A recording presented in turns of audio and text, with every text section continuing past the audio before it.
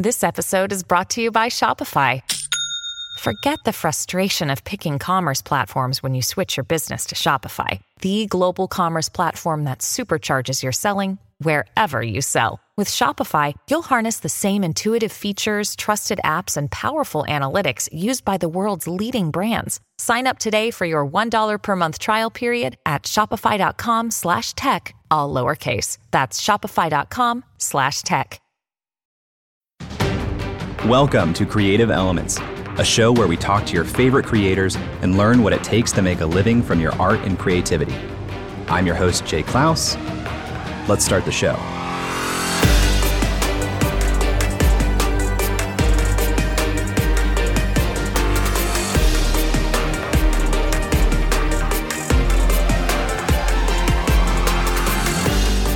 Hello, my friend. Welcome back to another episode of Creative Elements. We have a fun new type of episode that I'm excited to try out today, but I want to start this episode with a thank you to Rid, aka Fashion App Enthusiast, who left a review on Apple Podcasts, reading, "Jay's podcast is simply the best. The production quality is super high, the guests are amazing, and the format is uniquely engaging too. 10 out of 10 would recommend," end quote. Thank you, Rid. Those ratings and reviews go a long, long way, so thank you for your kind words. And if you haven't left a rating or review for Creative Elements yet, 10 out of 10 would recommend you do so. Please consider doing so on Apple Podcasts or Spotify. My Spotify ratings need to catch up to my Apple Podcast ratings. They really do go a long way in helping me bring in great guests, getting featured in the show, growing it, making the show just get better and better and better over time. And I may give you a shout out on the show here as well. We have a special episode this week. For the first time, I wanted to do a little listener Q&A episode, which I'm calling a mailbag. That used to be a thing online. I don't know if people still use the term mailbag for submitted questions, but I'm bringing it back. We're doing our first ever Creative Elements mailbag here today. A couple of weeks ago, I posted to my social media looking for listener questions. So if you don't follow me on Twitter or Instagram yet, please be sure to do so. I am Jay Klaus on both. But I've taken those responses, and today I have 12 listener-requested questions that I'm going to answer for you. This may be a little bit more free-form and rambly than a typical episode, but hey, we'll see how it goes, and I'm excited to hear what you think of it. On to question number 1. This came from Corey Haynes on Twitter. He asks, if you had to switch lives with one creator that you've interviewed, who would you and why? Really interesting question, Corey, and it's a hard question to answer because it's easy to see somebody's work and kind of project onto that. But, you can't really know somebody's whole life without getting a look at their whole life. People that we look up to and respect who have an incredible body of work, who seem like they have an amazing lifestyle. They're sharing the highlights on their social media that you think you want. You're not seeing the fires in their lives or the things that aren't going so good. So it's hard to just select somebody to go after. Let me preface with that. But if I were to pick a guest or a couple of guests who have been on the show and the lifestyles that they lead and who I'd want to switch with, I'd probably look at an author, people like James Clear or Todd Henry. I really like what they've set up for themselves and their business because they both operate really small teams. They don't really have full-time employees. I think James has a full-time assistant. But Todd, for example, and we talked about this a little bit in his interview, he structures his business around him at the center, having a lot of partnerships and collaborations with other entities and individuals. And it's on like a revenue share basis. I've structured my business in a way that allows me to kind of sit at the center of what's going on. And I've managed to outsource every individual component of my business. So I have people who help me with my speaking engagements. I have people who help me with my writing to go out and, sell my books and manage, sub rights and all those kinds of things. I have a publisher obviously for all of my books, but, my agent basically is the go-between and handles all of those things.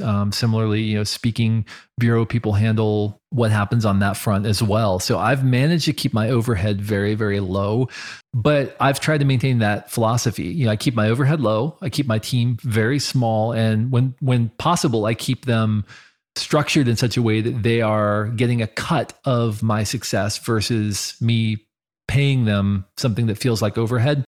That's kind of what I'm looking for. I don't really aspire to having a bunch of employees because I'm not great at being accountable to other people. Even if they are my employees, I feel accountable to these people that I'm hiring and supporting and their development. I'm in a place in my career right now where I really want to focus on doing excellent work, creating really cool, in-depth projects, and then partnering with people to help make it happen and bring it to fruition. So if you look at a James Clear or a Todd Henry, they are doing these massive projects, these books that they'll put out once every year, every couple of years. That's where really their creative input is going. And some of the sawdust comes out on social media, but they've kind of opted out of the short form, always on, trying to be relevant all the time game, which I really, really appreciate. And I would love to have a life like that. Bo Burnham is another person who I think does that really well. Not a podcast guest though, so I couldn't use him as an answer. Another interesting thing about James and Todd and their businesses, they serve both a B2B and a B2C audience. You think about Atomic Habits, and it's one of the most read books of the last several decades, I think. That means that that book appeals to the general individual. His content appeals to the general individual. But a lot of his customers are actually larger corporations and big businesses who bring him in to speak. That's where a lot of his money comes from. That's pretty cool to have two sides of your business, to have a B2B side and a B2C side.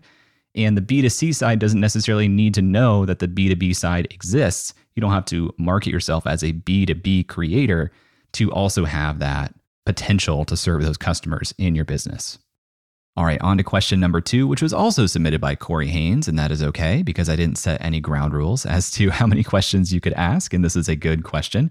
He says, which creator are you most impressed by in the world and why? I just mentioned Bo Burnham, and I want to put him into contention here because he has really opted out of the always-on social media creator life, even though, he was an early YouTuber. Now he does these giant specials, and he'll pop onto Instagram a week before the special airs just to be like, hey, I'm still here and special's coming. And it blows up because people are so excited to see his work and they know it's long form work. They don't need to see him all the time, even though they would love to.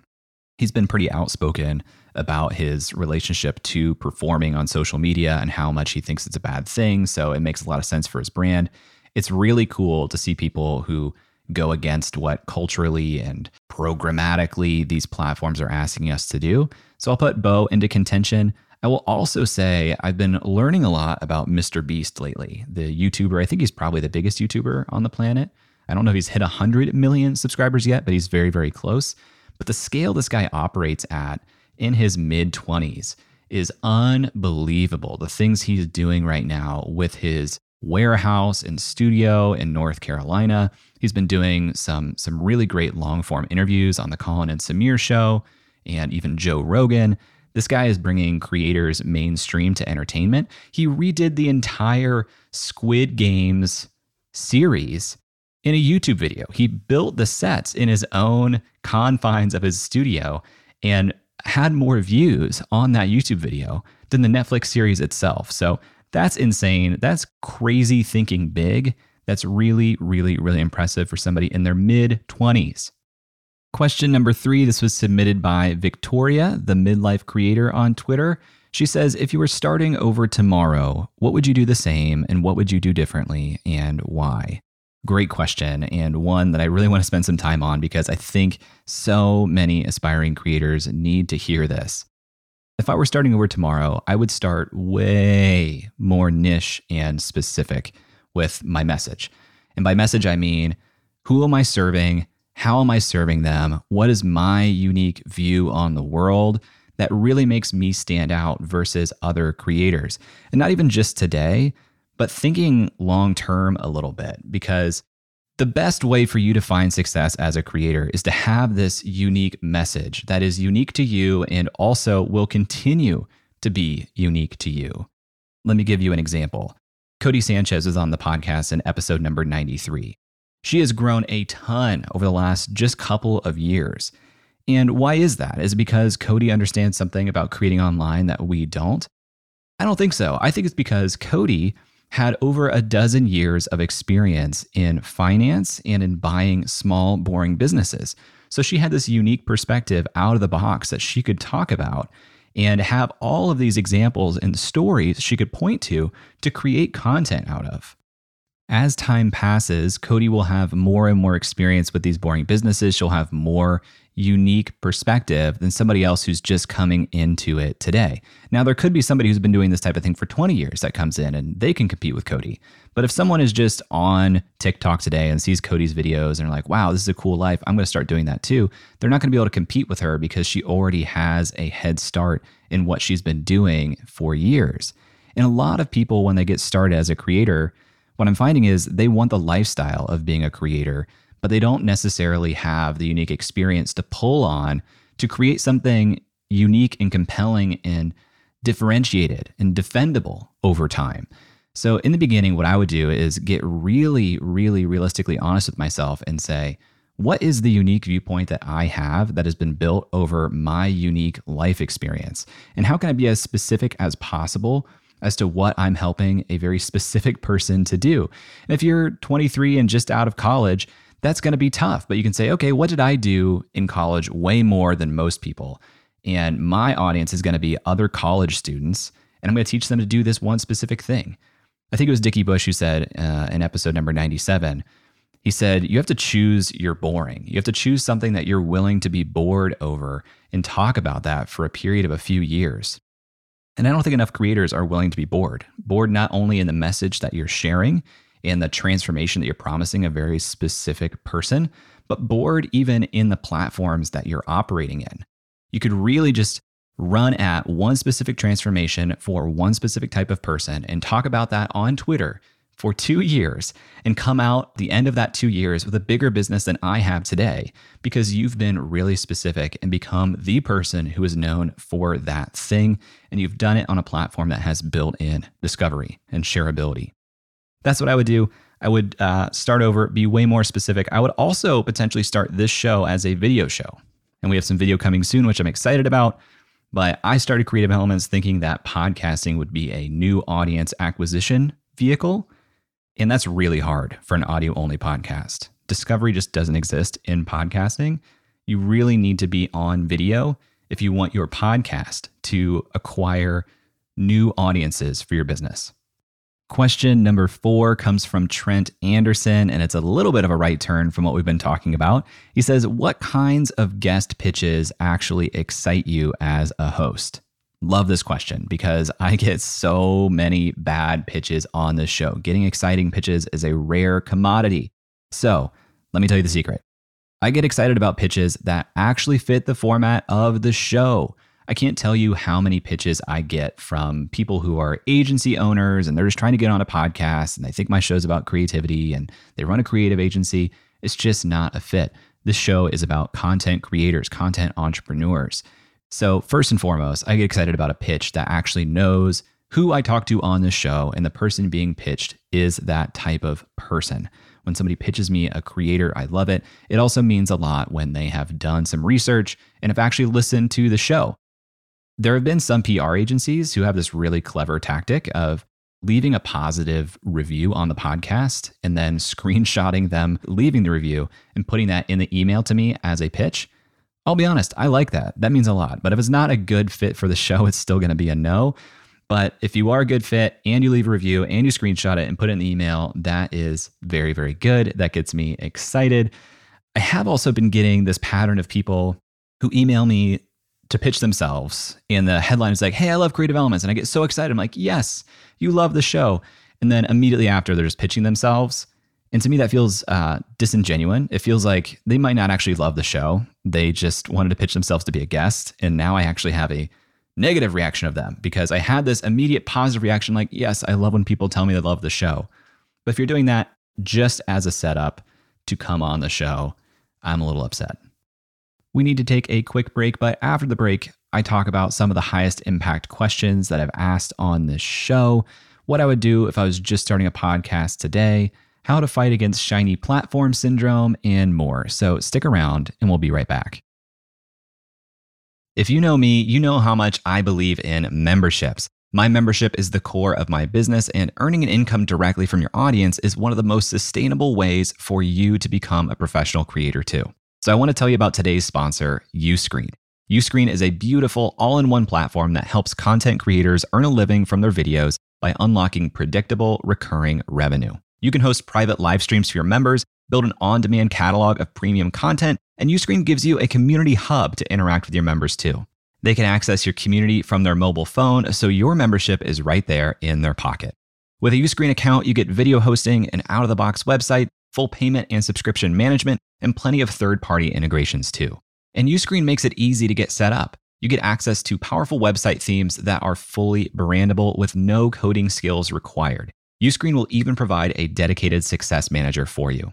Just about anyone that wants to make money from their content can do it with Uscreen. It's perfect for coaches, authors, influencers, and entrepreneurs in just about any niche. Right now, Uscreen is used by creators in fitness, education, news, kids entertainment, and more. That includes Yoga with Adriene and Creator Now, just to name a couple. Uscreen is the platform for building a video membership site that is great for generating a sustainable income for professional creators.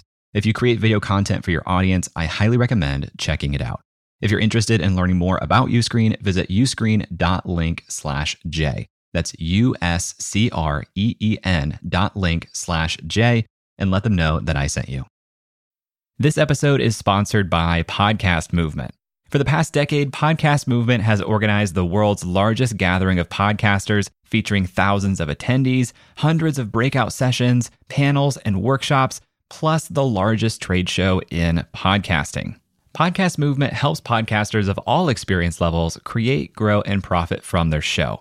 It's suitable for beginners, but you'll also have the opportunity to meet some of the biggest names in the industry. I've been to several Podcast Movement events, and not only is the programming incredible, but the culture and vibe are incredible too. It attracts thoughtful, empathetic, and collaborative people, which makes sense when you think about the medium of podcasting. Podcast Movement hosts 2 events per year. The first just wrapped up, but their flagship conference is happening August 19th through the 22nd in Washington, D.C. Attendees have the freedom to choose their own adventure across several different stages throughout the 4-day event, not to mention dozens of amazing networking events, parties, and the expo hall floor.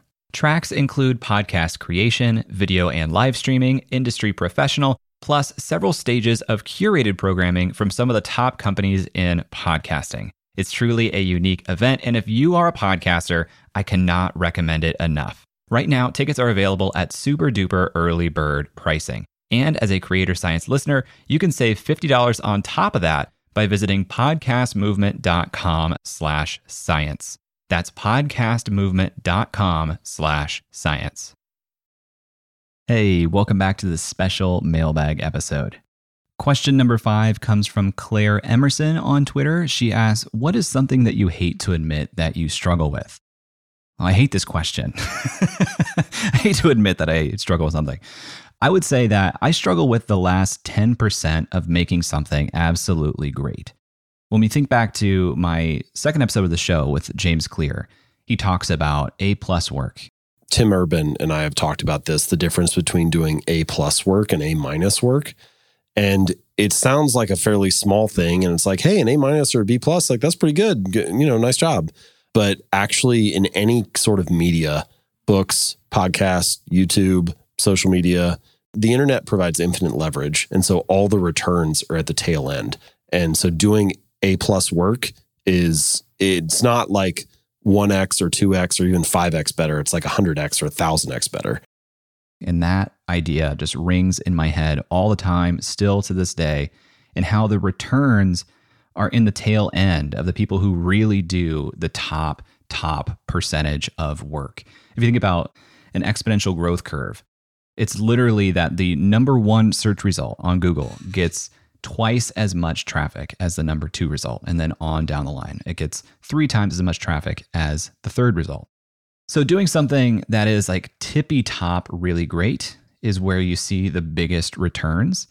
And to do something really, really, really great, I think you need to do this extra, if you think about a Pareto principle, I think 80-20, what is the 20% you can do to get the 80% benefit? The people who really stand out go beyond 80-20. They're not trying to do the 20% that gets 80% of the way there. They're going to do 100% that gets 100% the way there. And in the beginning, I don't think you even have the luxury of doing that, because if nobody's listening, doing that great of work can be exhausting, take all of your time, and fall on deaf ears. And in the beginning, you need to get some practice, some reps. But I'm going to state right now where I think I've done really good work for a long time. And to really grow from where I am today, I need to do A+ work. And that takes finding proprietary, unique information, doing my own research, having more like primary research discussions with subject matter experts, developing frameworks. It's hard. It's hard to push yourself to do that extra little bit of work and polish to make something truly, truly great because you just want to ship it and get feedback. But that is where I think there's a huge opportunity for me right now. I'll also say that one thing I struggle with is building relationships with other big creators in the space. What I'm noticing more and more about how things are really done today and how people build big audiences is they leverage the audiences of other big names. And they do that by building genuine relationships, but it is a very intentional, painstaking, time-required process to do the outreach and then have conversations and serve that person and help them out and build these relationships. And I'm an introvert and I haven't done that super, super well. But, you know, if I was a lot better at cultivating relationships with the people that I have on this show and they wanted to see me win, and so they're willing to throw a retweet behind something I write every now and then, that would really push me and the show forward. And part of it, honestly, is probably making the ask to say, hey, what can I do to support you? What can I do to help you? And in the beginning, when you don't have a lot to offer, it's hard to do that. So a lot of people will build relationships with people that are at their same relative size. Justin Welsh had a conversation about this on the Ship 30 for 30 podcast. I forget what it's called, something about like writing or something. And he talked about his intentional practice of building relationships with people at his size all the way as he grows. It's kind of like I don't want to use the wrong word here, so I'm not going to try that. It's like a system, right? Where there's like different tiers, right? Like, okay, I'm 0 to 5,000, 5,000 to 15,000 followers, right? Doesn't mean you're a better, smarter person the more followers you have. In fact, some people with a lot of followers, I don't think are that smart at all. But there is like a quantifiable thing there. You can look at someone else's Twitter account and be like, that person has X followers. You can see that, it's tangible. So what I tried to do is as I grew, I tried to connect with people who were at a relatively similar level to me in terms of followers. I felt like I wouldn't get big timed. They wouldn't be too busy. Like, I'm not the kind of guy who has 800 followers on Twitter and is going to reach out to Naval Ravikant, right? Like I know there are people who will do that. I'm not that guy.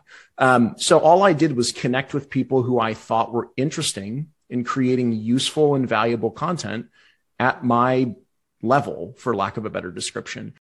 And that's really, really smart and very systematic. And that's why he's been so successful. But I struggle with doing that because I want to make friends, but it feels like I know it's not about building transactional relationships. But even if you realize that is what works and you realize, well, I'm not trying to make a transactional relationship, but I want to make a relationship because I know that will help me. Yeah, but it still feels kind of transactional.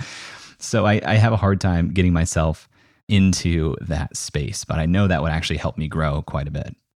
Question 6 comes from the Podpreneur. I believe his name is Todd. What question has landed the most impact for you when you interview someone further down the line than you? So I think what Todd is asking here is what questions in your interviews, when you get the response from somebody, these people you interview are further down the line from you, what question are you asking that's really helping you and delivering big impact to my business? I like to ask about major inflection points that people remember, these pivotal events that created momentum or put some other things in motion. All the creators I have on the show have a story, and they know, looking back, the pathway that got them to where they are today. But it also seems pretty clear that they can really point to a string of just a few major pivotal events along that pathway that really got them to where they're going. And I think when you ask somebody, what were the inflection points, what were the major pivotal events, and they can pull out just a couple of these things and point to them, that's really something to learn from, because everything in between is what we already know. It's being consistent, it's making good work, it's trying to get better all the time. But it's these pivotal moments that people point to where it's a conversation they had or an opportunity that happened or something that they launched that had an impact that they didn't realize they would happen. Those pivotal moments are where I glean the most insight.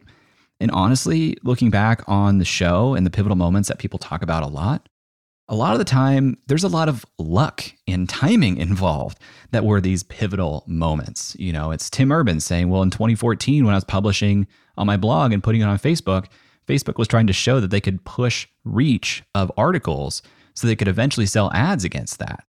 So in 2013, this is another way I think we got a little bit lucky.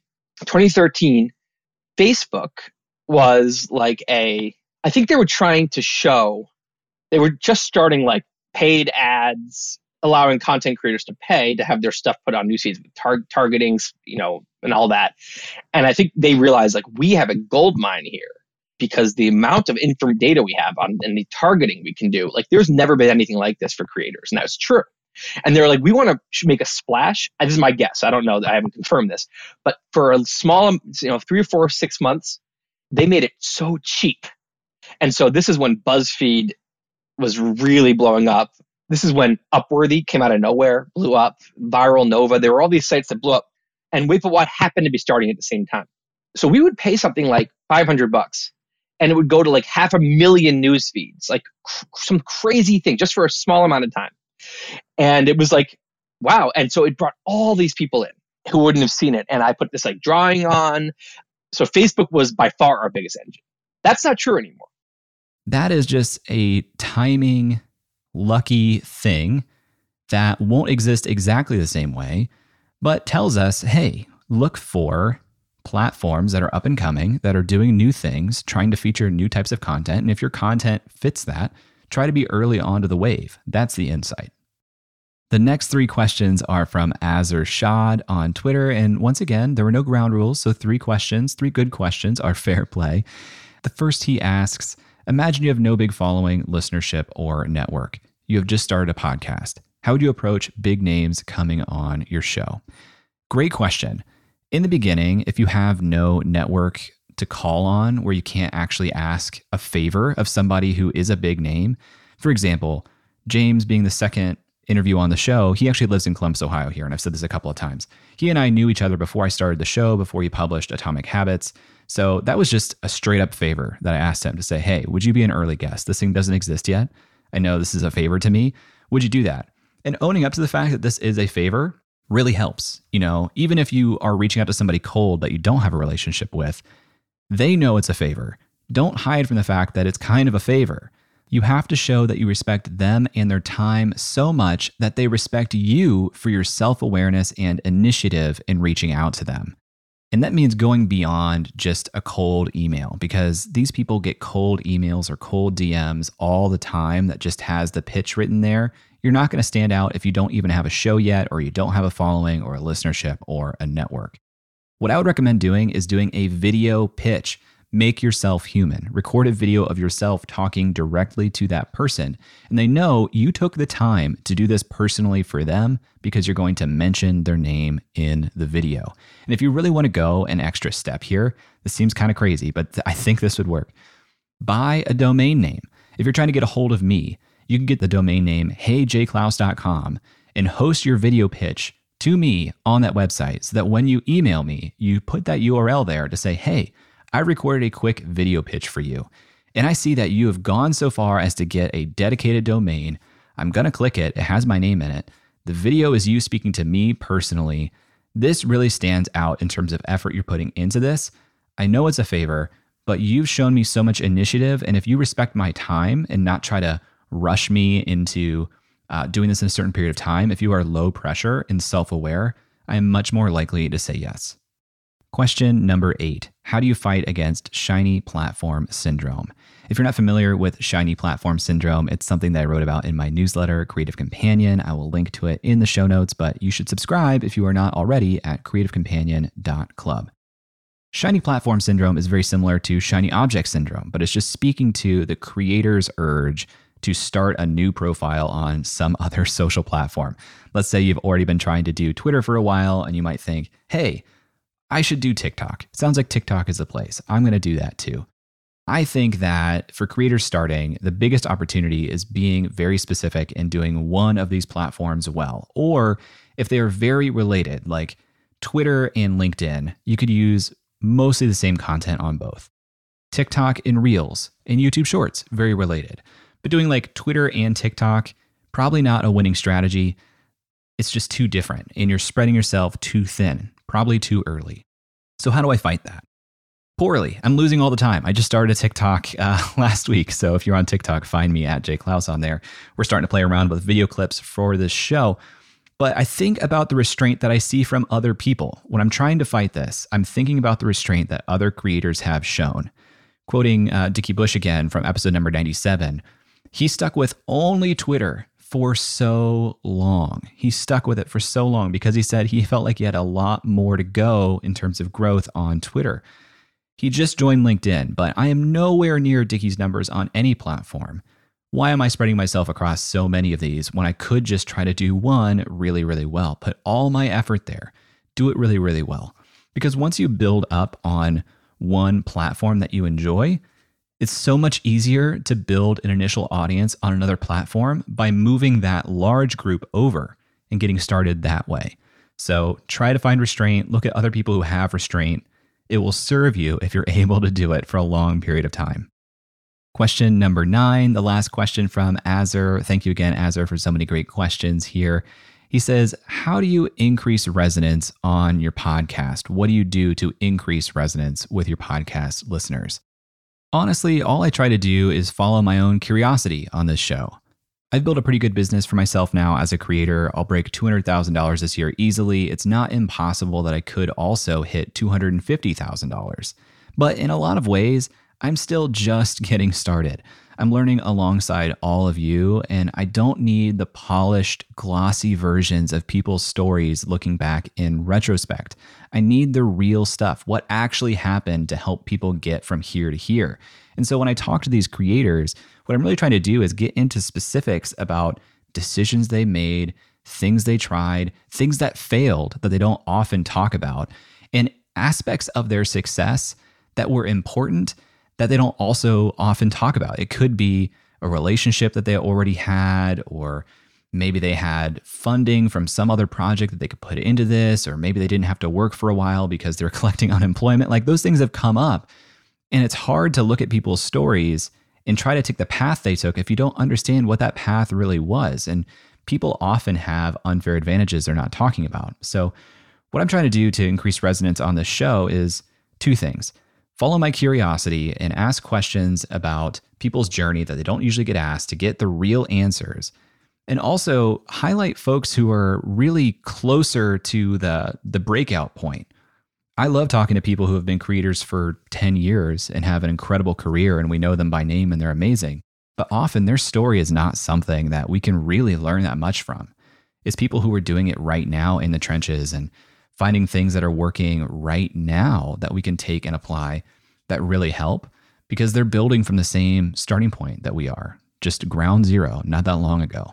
So that's what I'm trying to do to increase resonance here on the show. We have 3 more awesome questions coming up about how I stick to my content schedule, how I never run out of guests in my pipeline, and how to figure out what your audience wants and to make a digital product.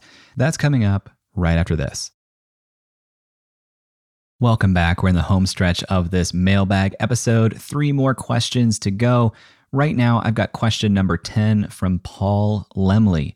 Paul asks, you have always evoked this sense of calm stick-to-itiveness that we all need a bit more of. What do you attribute this consistency to? Well, first of all, Paul, thank you for that compliment. I appreciate that. I would attribute this to my time in journalism.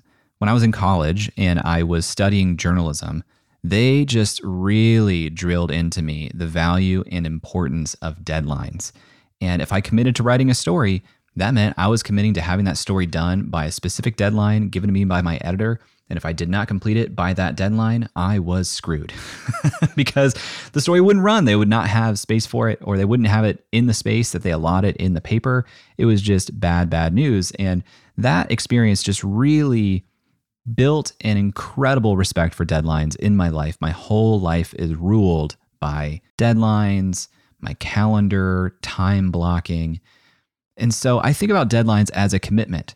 It really followed through and built this healthy relationship to commitments. I'm slow to commit to new things because when I do commit to something, I'm really committed. I'm committing to it for a period of months, probably years. So anything that I've stuck to over the years is because I've committed to sticking to it. There's a risk there. You could commit to something and then it's not showing results and you're so stubborn that you're going to keep sticking to it. You can overcome a lot with just brute force and repetition. But, when I make a commitment, it's usually, here's what I'm doing. I know it's not going to show quick results. So I'm going to assume that I'm doing this for 6 months to a year. If it's even more unproven and I really feel like it's just an experiment, I'll usually put a shorter time frame on it. Like, I'm going to do this for 3 months and then we'll see if I do it after that. But I would really, really, really encourage you to try to build a healthy relationship with deadlines and commitments. It's hard to do, I know, but here's what I see a lot of people fail at. You have a task list or you have deadlines for something, and then you don't hit those deadlines. What that actually does in your subconscious is change your relationship to your own word. Like if you're thinking about my word is my bond, when you prove to yourself that you don't listen to the commitments that you make, that just gives your brain the permission to rule things out when they become hard and feel like, yeah, but I've given up on stuff before, so I'll do it again. So anytime you're starting to miss deadlines, you need to wipe the slate clean. You need to tell yourself, hey, this is not okay. I didn't hit this deadline. Here's the new deadline. And then you need to hit it. Because every time you do hit a deadline, you start to build this respect for deadlines and commitments in your brain. And you start to know, if I commit to something on a time frame, it's going to happen by that time frame. Maybe it's not to the best of my ability. Maybe it's not everything I wanted to do. But if I'm committing to a time frame, I'm going to get it done by that time. Really encourage you to start to build that relationship to commitments and deadlines in your mind. And start small, just one at a time. All right, question 11, our penultimate question. If you're not familiar with the word penultimate, by the way, incredible word, it means second to last. J. Neal asks, how do you ensure that you never run out of podcast content backlog? So essentially not missing your podcast release frequency. Great question. I just record more interviews than I release. It's actually pretty simple math. If you record 2 episodes per week and you release 1, you're going to never run out of episodes. You're going to build up and actually you're going to have twice as many episodes as you are releasing. It gets you in a really good spot. But you can span that out. If you record 3 episodes over a 2-week period, you're still ahead. If you record 5 episodes over a 4-week period, you're still ahead. So what I do is I like to get way ahead on recorded interviews so that this is never an issue. So that I always have enough dry powder is what I call it, to put together an episode, produce it, get it ready for publication, and to put it out there. Plus, when you're working with people who have the names that I bring onto this show, they often need to book months out in advance. So I need to have a lot of interviews recorded in the immediate term if I'm trying to get big names to fill in the gaps, for the weeks that it might be until I interview that big name. So I really just try to get ahead on interviewing. I have my pipeline is in Notion. So I'm constantly looking at that to see how many weeks of episodes do I have recorded and scheduled. I'll show myself, these are recorded and these are the interviews that are on the schedule. People have given me their commitment. They're going to show up at this time.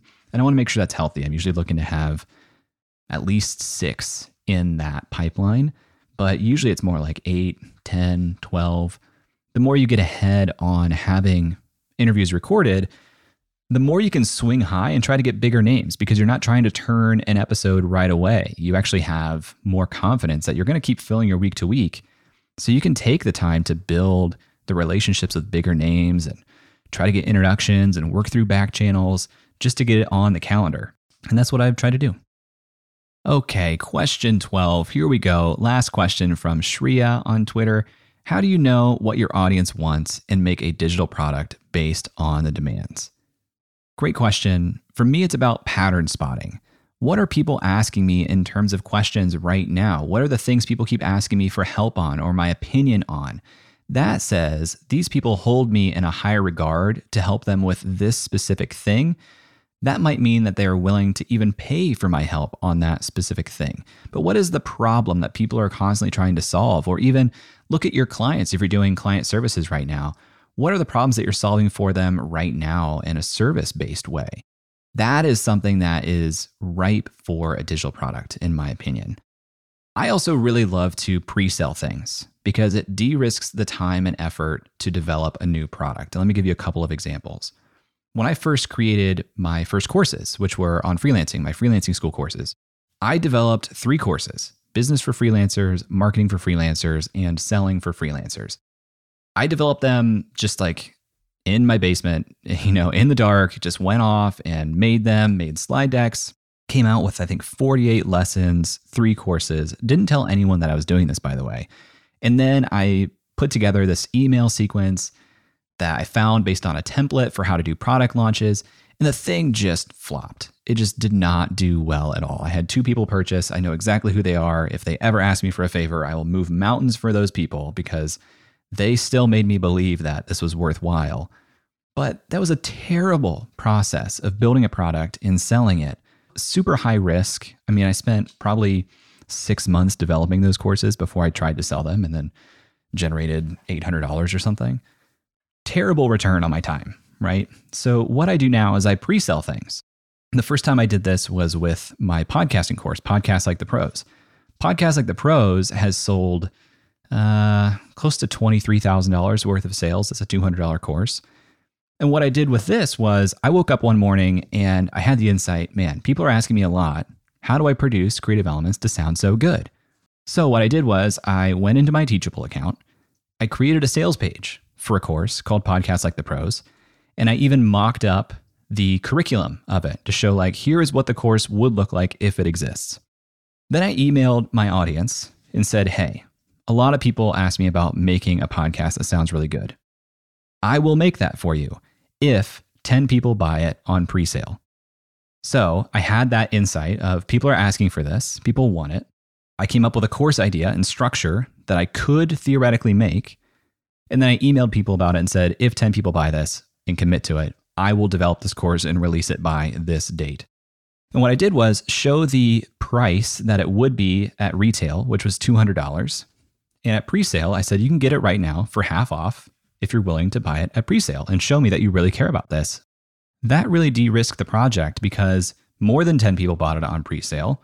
And then I could go back to the same list and say, hey, we just had 15 people buy it on pre-sale. I'm going to make this course. You can still get it for 25% off until the course is done. So I had a second round of pre-selling at a slightly higher rate that, again, people bought into because it was cheaper than the retail price that people now knew would be real because I was making this course. So I think I sold close to $10,000 worth of this course before it was even published, which is awesome. Completely de-risked it. But again, it came from the insight of people wanted this. The last story I'll tell you, with the Creative Companion Club, my membership community that I launched in just March, I pre-sold that as well. And what I did was I was just leaving breadcrumbs in my email newsletter, which again, you should subscribe to at creativecompanion.club. And on Twitter, just saying, hey, I'm building a membership community. I have nothing to show you. I have nothing to really tell you about it. It's going to be for people who want to go pro as a creator. If that's interesting to you, DM me and you can join right now for half off sight unseen. I had, I think, 30 people join at half price before anything existed. So then I had a living, breathing community of people that I was learning with and constructing with. And by the time I actually wanted to launch it publicly and create a sales page, I could just wrap their stories and screenshots of the community itself and say, this exists, you can join it, here's the full price. And it wasn't painting a picture of what could exist. It was just documenting what already does exist and saying, if you want to join this, come on in. It was awesome. That community now has generated almost $40,000 in sales for me this year, which is more than I've generated in sales for either of my courses for, the lifetime of their existence. It's just incredible. So listen to patterns, Shreya. Listen to what people are asking you for, what they're looking up to you for in terms of advice. And that is what you create a digital product around.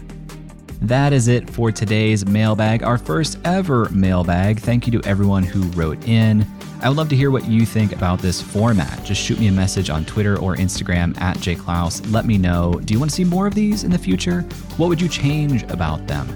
I like this format, and if people like it, I think I'll do more of it because I can even do this as a second episode some weeks as opposed to a dedicated episode. It could be a fun little series. So please let me know, tweet at me or send me a message on Instagram at jklaus, or if you prefer for it to be private, you can email me, j@jklaus.com.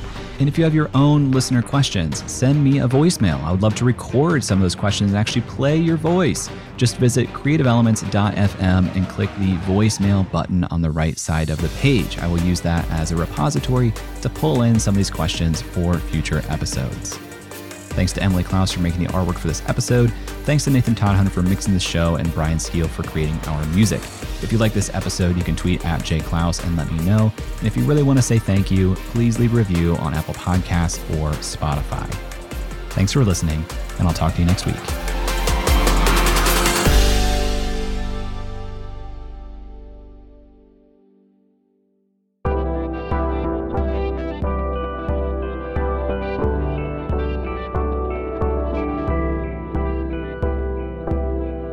The Podglomerate, a sonic universe.